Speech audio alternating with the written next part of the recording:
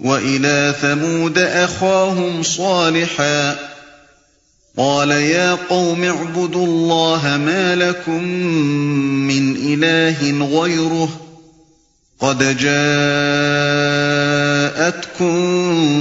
بَيِّنَةٌ مِّن رَّبِّكُمْ هَٰذِهِ نَاقَةُ اللَّهِ لَكُمْ آيَةً فَذَرُوهَا تَأْكُلْ فِي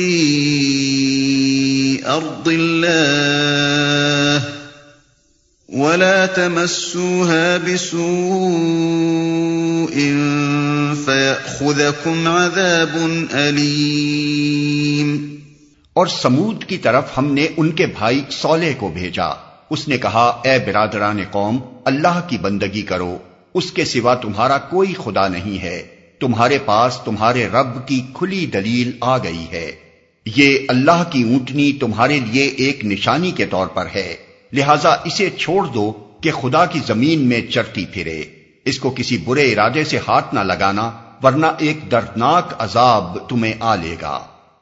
اور سمود کی طرف، یہ عرب کی قدیم ترین اقوام میں سے دوسری قوم ہے جو عاد کے بعد سب سے زیادہ مشہور و معروف ہے۔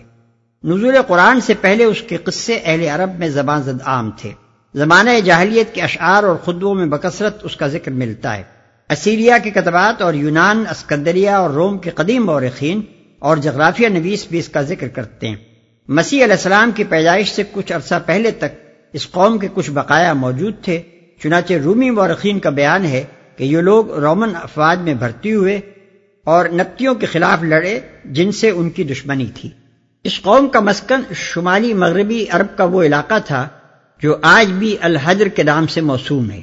موجودہ زمانے میں مدینہ اور تبوک کے درمیان حجاز ریلوے پر ایک اسٹیشن پڑتا ہے جسے مدائن صالح کہتے ہیں۔ یہی سمود کا صدر مقام تھا اور قدیم زمانہ میں حجر کہلاتا تھا۔ اب تک وہاں ہزاروں ایکڑ کے رقبے میں وہ سنگین عمارتیں موجود ہیں جن کو سمود کے لوگوں نے پہاڑوں میں تراش تراش کر بنایا تھا، اور اس شہر خاموشاں کو دیکھ کر اندازہ کیا جاتا ہے کہ کسی وقت اس شہر کی آبادی 4-5 لاکھ سے کم نہ ہوگی۔ نزول قرآن کے زمانے میں حجاز کے تجارتی قافلے ان آثار قدیمہ کے درمیان سے گزرا کرتے تھے۔ نبی صلی اللہ علیہ وسلم غزوہ تبوک کے موقع پر جب ادھر سے گزرے تو آپ نے مسلمانوں کو یہ آثار عبرت دکھائے اور وہ سبق دیا جو آثار قدیمہ سے ہر صاحب بصیرت انسان کو حاصل کرنا چاہیے۔ ایک جگہ آپ نے کنویں کی نشاندہی کر کے بتایا کہ یہی وہ کنواں ہے جس سے حضرت صالح علیہ السلام کی اونٹنی پانی پیتی تھی، اور مسلمانوں کو ہدایت کی کہ صرف اسی کنویں سے پانی لینا، باقی کنووں کا پانی نہ پینا۔ ایک پہاڑی درے کو دکھا کر آپ نے بتایا کہ اسی درے سے وہ اونٹنی پانی پینے کے لیے آتی تھی، چنانچہ وہ مقام آج بھی فج الناقہ کے نام سے مشہور ہے۔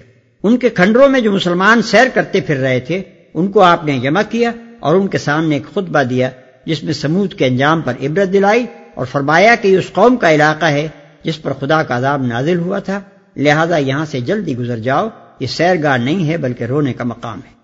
یہ اللہ کی اونٹنی تمہارے لیے ایک نشانی کے طور پر ہے۔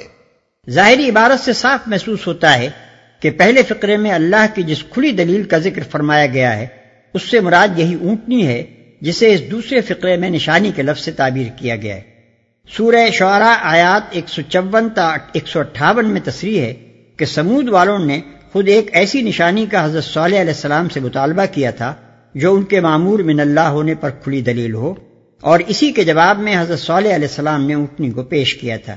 اس سے یہ بات تو قطعی طور پر ثابت ہو جاتی ہے کہ اونٹنی کا ظہور معجزے کے طور پر ہوا تھا، اور یہ اسی نوعیت کے معجزات میں سے تھا جو بعض انبیاء نے اپنے نبوت کے ثبوت میں منکرین کے مطالبے پر پیش کیے ہیں۔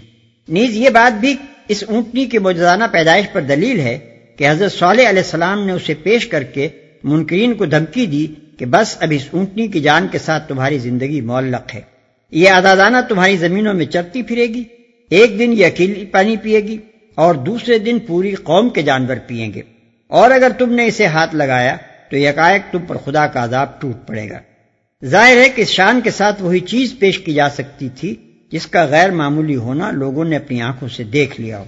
پھر یہ بات کہ کافی مدت تک یہ لوگ اس کے آزادانہ چرتے پھرنے کو اور اس بات کو کہ ایک دن تنہا وہ پانی پیے اور دوسرے دن ان سب کے جانور پیئیں بادل ناخواستہ برداشت کرتے رہے، اور آخر بڑے مشوروں اور سازشوں کے بعد انہوں نے اسے قتل کیا۔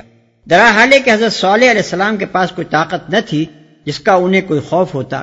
اس حقیقت پر مزید دلیل ہے کہ وہ لوگ اس اونٹنی سے خوف زدہ تھے اور جانتے تھے کہ اس کے پیچھے ضرور کوئی زور ہے جس کے بل پر وہ ہمارے درمیان دندناتی پھرتی ہے، مگر قرآن اس امر کی تصریح نہیں کرتا کہ یہ اونٹنی کیسی تھی اور کس طرح وجود میں آئی۔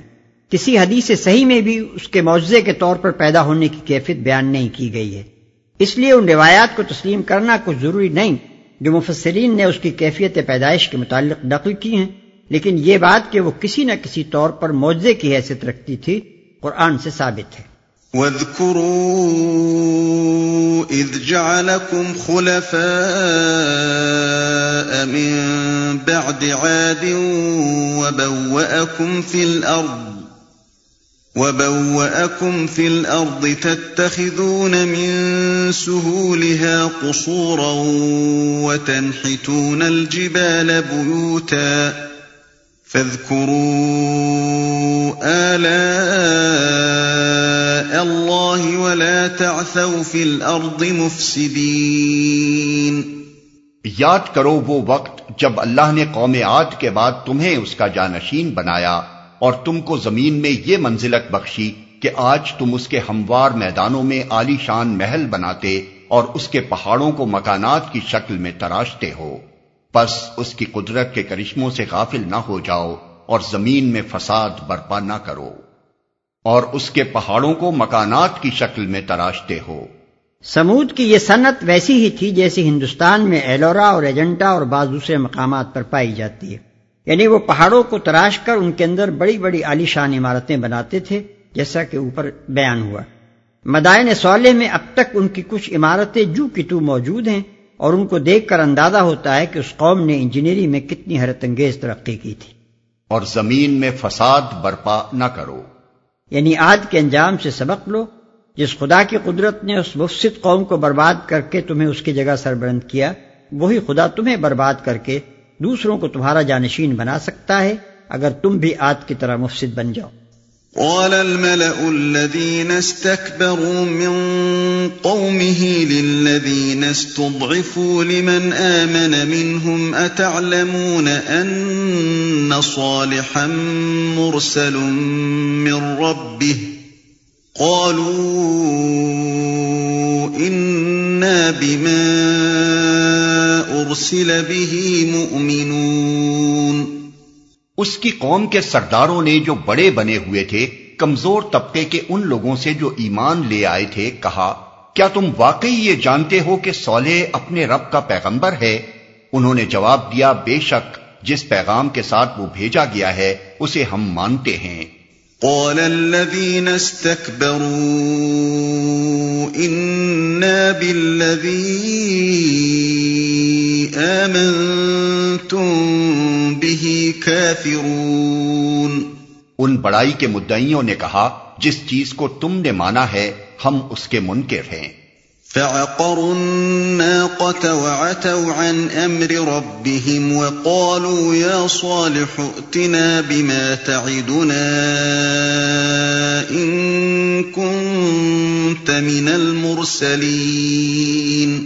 پھر انہوں نے اس اونٹنی کو مار ڈالا اور پورے تمرد کے ساتھ اپنے رب کے حکم کی خلاف ورزی کر گزرے، اور صالح سے کہہ دیا کہ لے آ وہ عذاب جس کی تو ہمیں دھمکی دیتا ہے اگر تو واقعی پیغمبروں میں سے ہے۔ پھر انہوں نے اس اونٹنی کو مار ڈالا۔ اگرچہ مارا ایک شخص نے تھا جیسا کہ سورہ قمر اور سورہ شمس میں ارشاد ہوا ہے، لیکن چونکہ پوری قوم اس مجرم کی پشت پر تھی اور وہ دراصل اس جرم میں قوم کی مرضی کا اعلی کار تھا، اس لیے الزام پوری قوم پر عائد کیا گیا ہے۔ ہر وہ گناہ جو قوم کی خواہش کے مطابق کیا جائے یا جس کے ارتکاب کو قوم کی رضا اور پسندیدگی حاصل ہو، ایک قومی گناہ ہے، خواہ اس کا ارتکاب کرنے والا ایک فرد واحد ہو۔ صرف یہی نہیں بلکہ قرآن کہتا ہے کہ جو گناہ قوم کے درمیان علل اعلان کیا جائے اور قوم اسے گوارا کرے وہ بھی قومی گناہ ہے۔ فَأَخَذَتْهُمُ الرَّجْفَةُ فَأَصْبَحُوا فِي دَارِهِمْ جَاثِمِينَ۔ آخر کار ایک دہلا دینے والی آفت نے انہیں آ لیا اور وہ اپنے گھروں میں اوندھے پڑے کے پڑے رہ گئے۔ آخر کار ایک دہلا دینے والی آفت نے انہیں آ لیا۔ اس آفت کو یہاں رجفہ یعنی اضطراب انگیز ہلا مارنے والی کہا گیا ہے، اور دوسرے مقامات پر اسی کے لیے صیحہ یعنی چیخ، صاعقہ یعنی کڑاکا، اور طاغیہ یعنی سخت زور کی آواز کے الفاظ استعمال کیے گئے ہیں۔ فَتَوَلَّى عَنْهُمْ وَقَالَ يَا قَوْمِ لَقَدْ أَبْلَغْتُكُمْ رِسَالَةَ رَبِّي وَنَصَحْتُ لَكُمْ وَلَكِنْ لَا تُحِبُّونَ النَّاصِحِينَ۔ اور صالح یہ کہتا ہوا ان کی بستیوں سے نکل گیا کہ اے میری قوم، میں نے اپنے رب کا پیغام تجھے پہنچا دیا اور میں نے تیری بہت خیر خواہی کی، مگر میں کیا کروں کہ تجھے اپنے خیر خواہ پسند ہی نہیں ہیں۔ وَلُوطًا إِذْ قَالَ لِقَوْمِهِ أَتَأْتُونَ الْفَاحِشَةَ مَا سَبَقَكُم بِهَا مِنْ أَحَدٍ مِّنَ الْعَالَمِينَ۔ اور لوط کو ہم نے پیغمبر بنا کر بھیجا، پھر یاد کرو جب اس نے اپنی قوم سے کہا کیا تم ایسے بے حیا ہو گئے ہو کہ وہ فحش کام کرتے ہو جو تم سے پہلے دنیا میں کسی نے نہیں کیا؟ پھر یاد کرو جب اس نے اپنی قوم سے کہا۔ یہ قوم اس علاقے میں رہتی تھی جسے آج کل شرق اردن ٹرانس جارڈن کہا جاتا ہے اور عراق و فلسطین کے درمیان واقع ہے۔ بائبل میں اس قوم کے صدر مقام کا نام سدوم بتایا گیا ہے، جو یا تو بحیرہ مردار کے قریب کسی جگہ واقع تھا یا اب بحیرہ مردار میں غرق ہو چکا ہے۔ تلمود میں لکھا ہے کہ سدوم کے علاوہ ان کے 4 بڑے بڑے شہر اور بھی تھے، اور ان شہروں کے درمیان کا علاقہ ایسا گلزار بنا ہوا تھا کہ میلوں تک بس ایک باغ ہی باغ تھا جس کے جمال کو دیکھ کر انسان پر مستی طاری ہونے لگتی تھی۔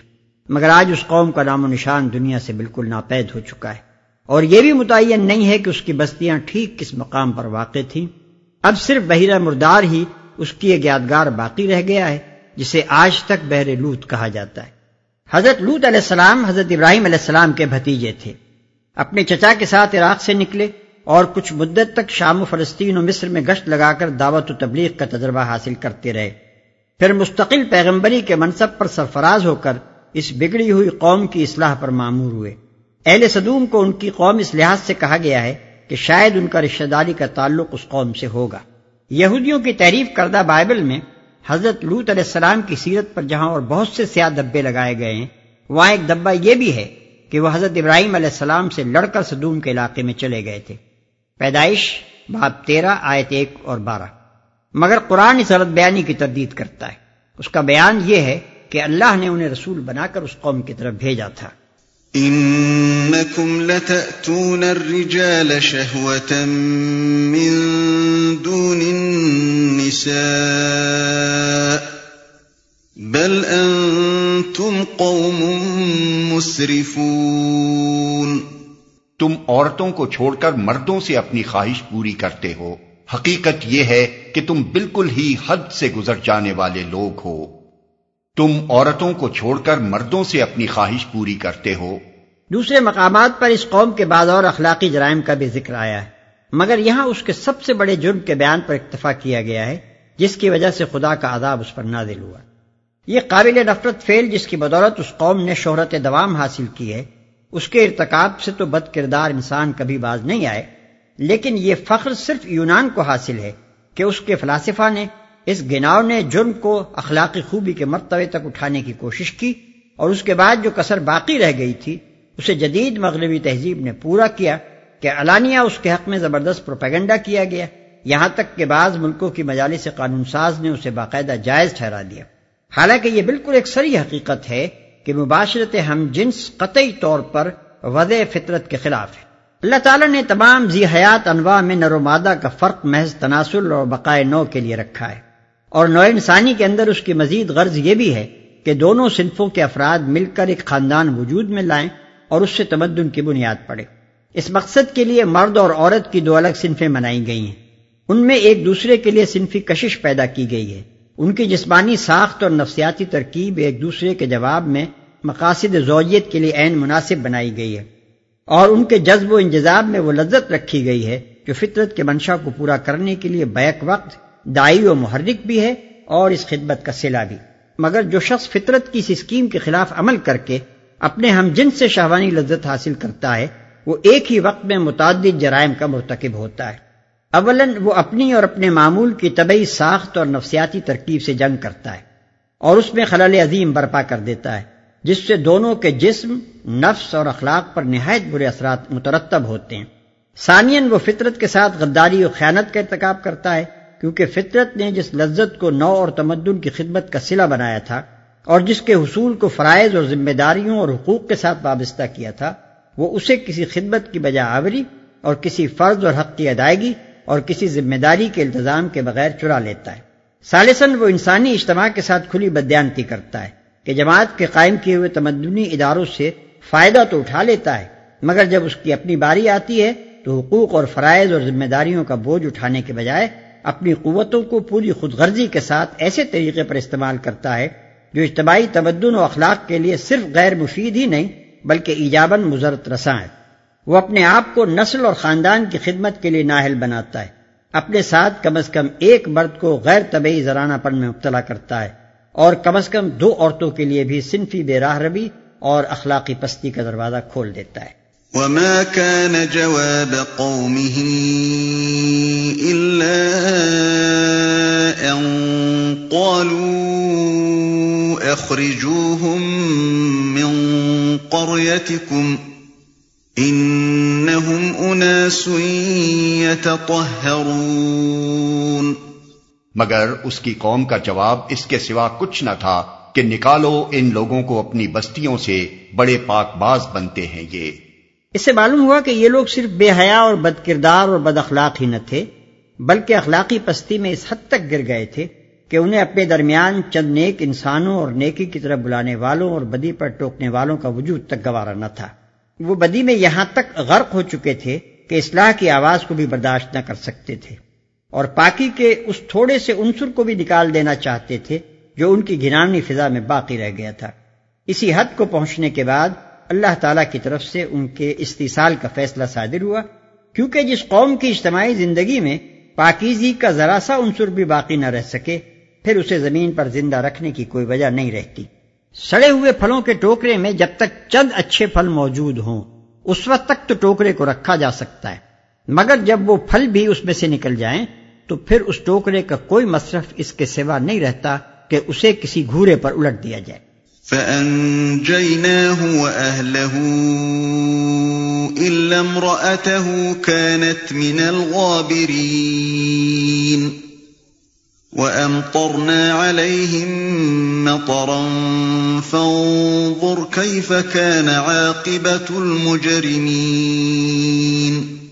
آخر کار ہم نے لوط اور اس کے گھر والوں کو بجز اس کی بیوی کے جو پیچھے رہ جانے والوں میں تھی بچا کر نکال دیا اور اس قوم پر برسائی ایک بارش، پھر دیکھو کہ ان مجرموں کا کیا انجام ہوا۔ بجز اس کی بیوی کے جو پیچھے رہ جانے والوں میں تھی۔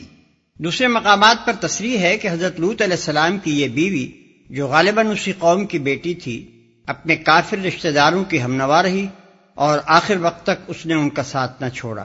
اس لیے عذاب سے پہلے جب اللہ تعالیٰ نے حضرت لوط علیہ السلام اور ان کے ایماندار ساتھیوں کو ہجرت کر جانے کا حکم دیا تو ہدایت فرما دی کہ اس عورت کو ساتھ نہ لیا جائے۔ اور اس قوم پر برسائی ایک بارش۔ بارش سے مراد یہاں پانی کی بارش نہیں بلکہ پتھروں کی بارش ہے، جیسا کہ دوسرے مقامات پر قرآن مجید میں بیان ہوا ہے۔ نیز یہ بھی قرآن میں ارشاد ہوا ہے کہ ان کی بستیاں الٹ دی گئیں اور انہیں تلپٹ کر دیا گیا۔ پھر دیکھو کہ ان مجرموں کا کیا انجام ہوا۔ یہاں اور دوسرے مقامات پر قرآن مجید میں صرف یہ بتایا گیا ہے کہ عمل قوم لوط ایک بدترین گناہ ہے جس پر ایک قوم اللہ تعالیٰ کے غضب میں گرفتار ہوئی۔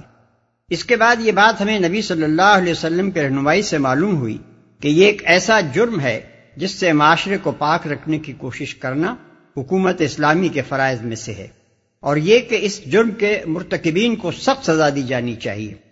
حدیث میں مختلف روایات جو حضور صلی اللہ علیہ وسلم سے مروی ہیں ان میں سے کسی میں ہم کو یہ الفاظ ملتے ہیں کہ فاعل اور مفعول کو قتل کر دو، کسی میں اس حکم پر اتنا اضافہ اور ہے کہ شادی شدہ ہوں یا غیر شادی شدہ، اور کسی میں ہے اوپر اور نیچے والا دونوں سنسار کیے جائیں۔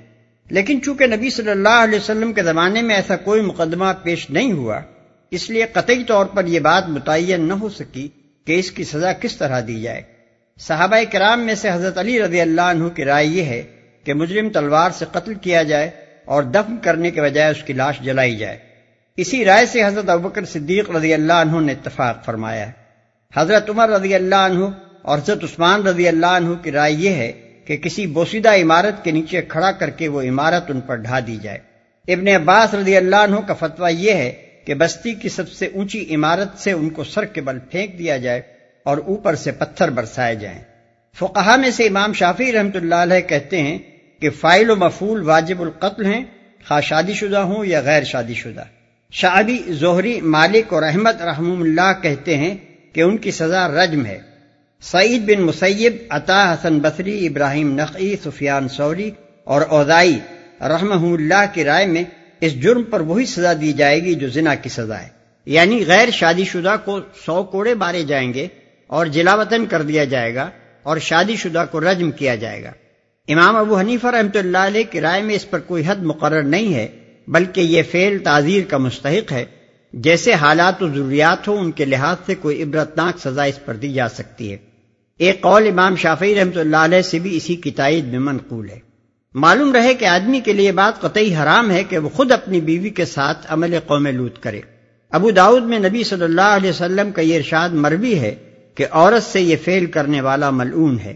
ابن ماجہ اور مسند احمد میں حضور صلی اللہ علیہ وسلم کے یہ الفاظ منقول ہیں کہ اللہ اس مرد کی طرف ہرگز نظر رحمت سے نہ دیکھے گا جو عورت سے اس فعل کا ارتکاب کرے۔ ترمذی میں آپ کا یہ فرمان ہے کہ جس نے حائضہ عورت سے مجامعت کی یا عورت کے ساتھ عمل قوم لوط کا ارتکاب کیا یا کاہن کے پاس گیا اور اس کی پیشین گوئیوں کی تصدیق کی، اس نے اس تعلیم سے کفر کیا جو محمد صلی اللہ علیہ وسلم پر نازل ہوئی ہے۔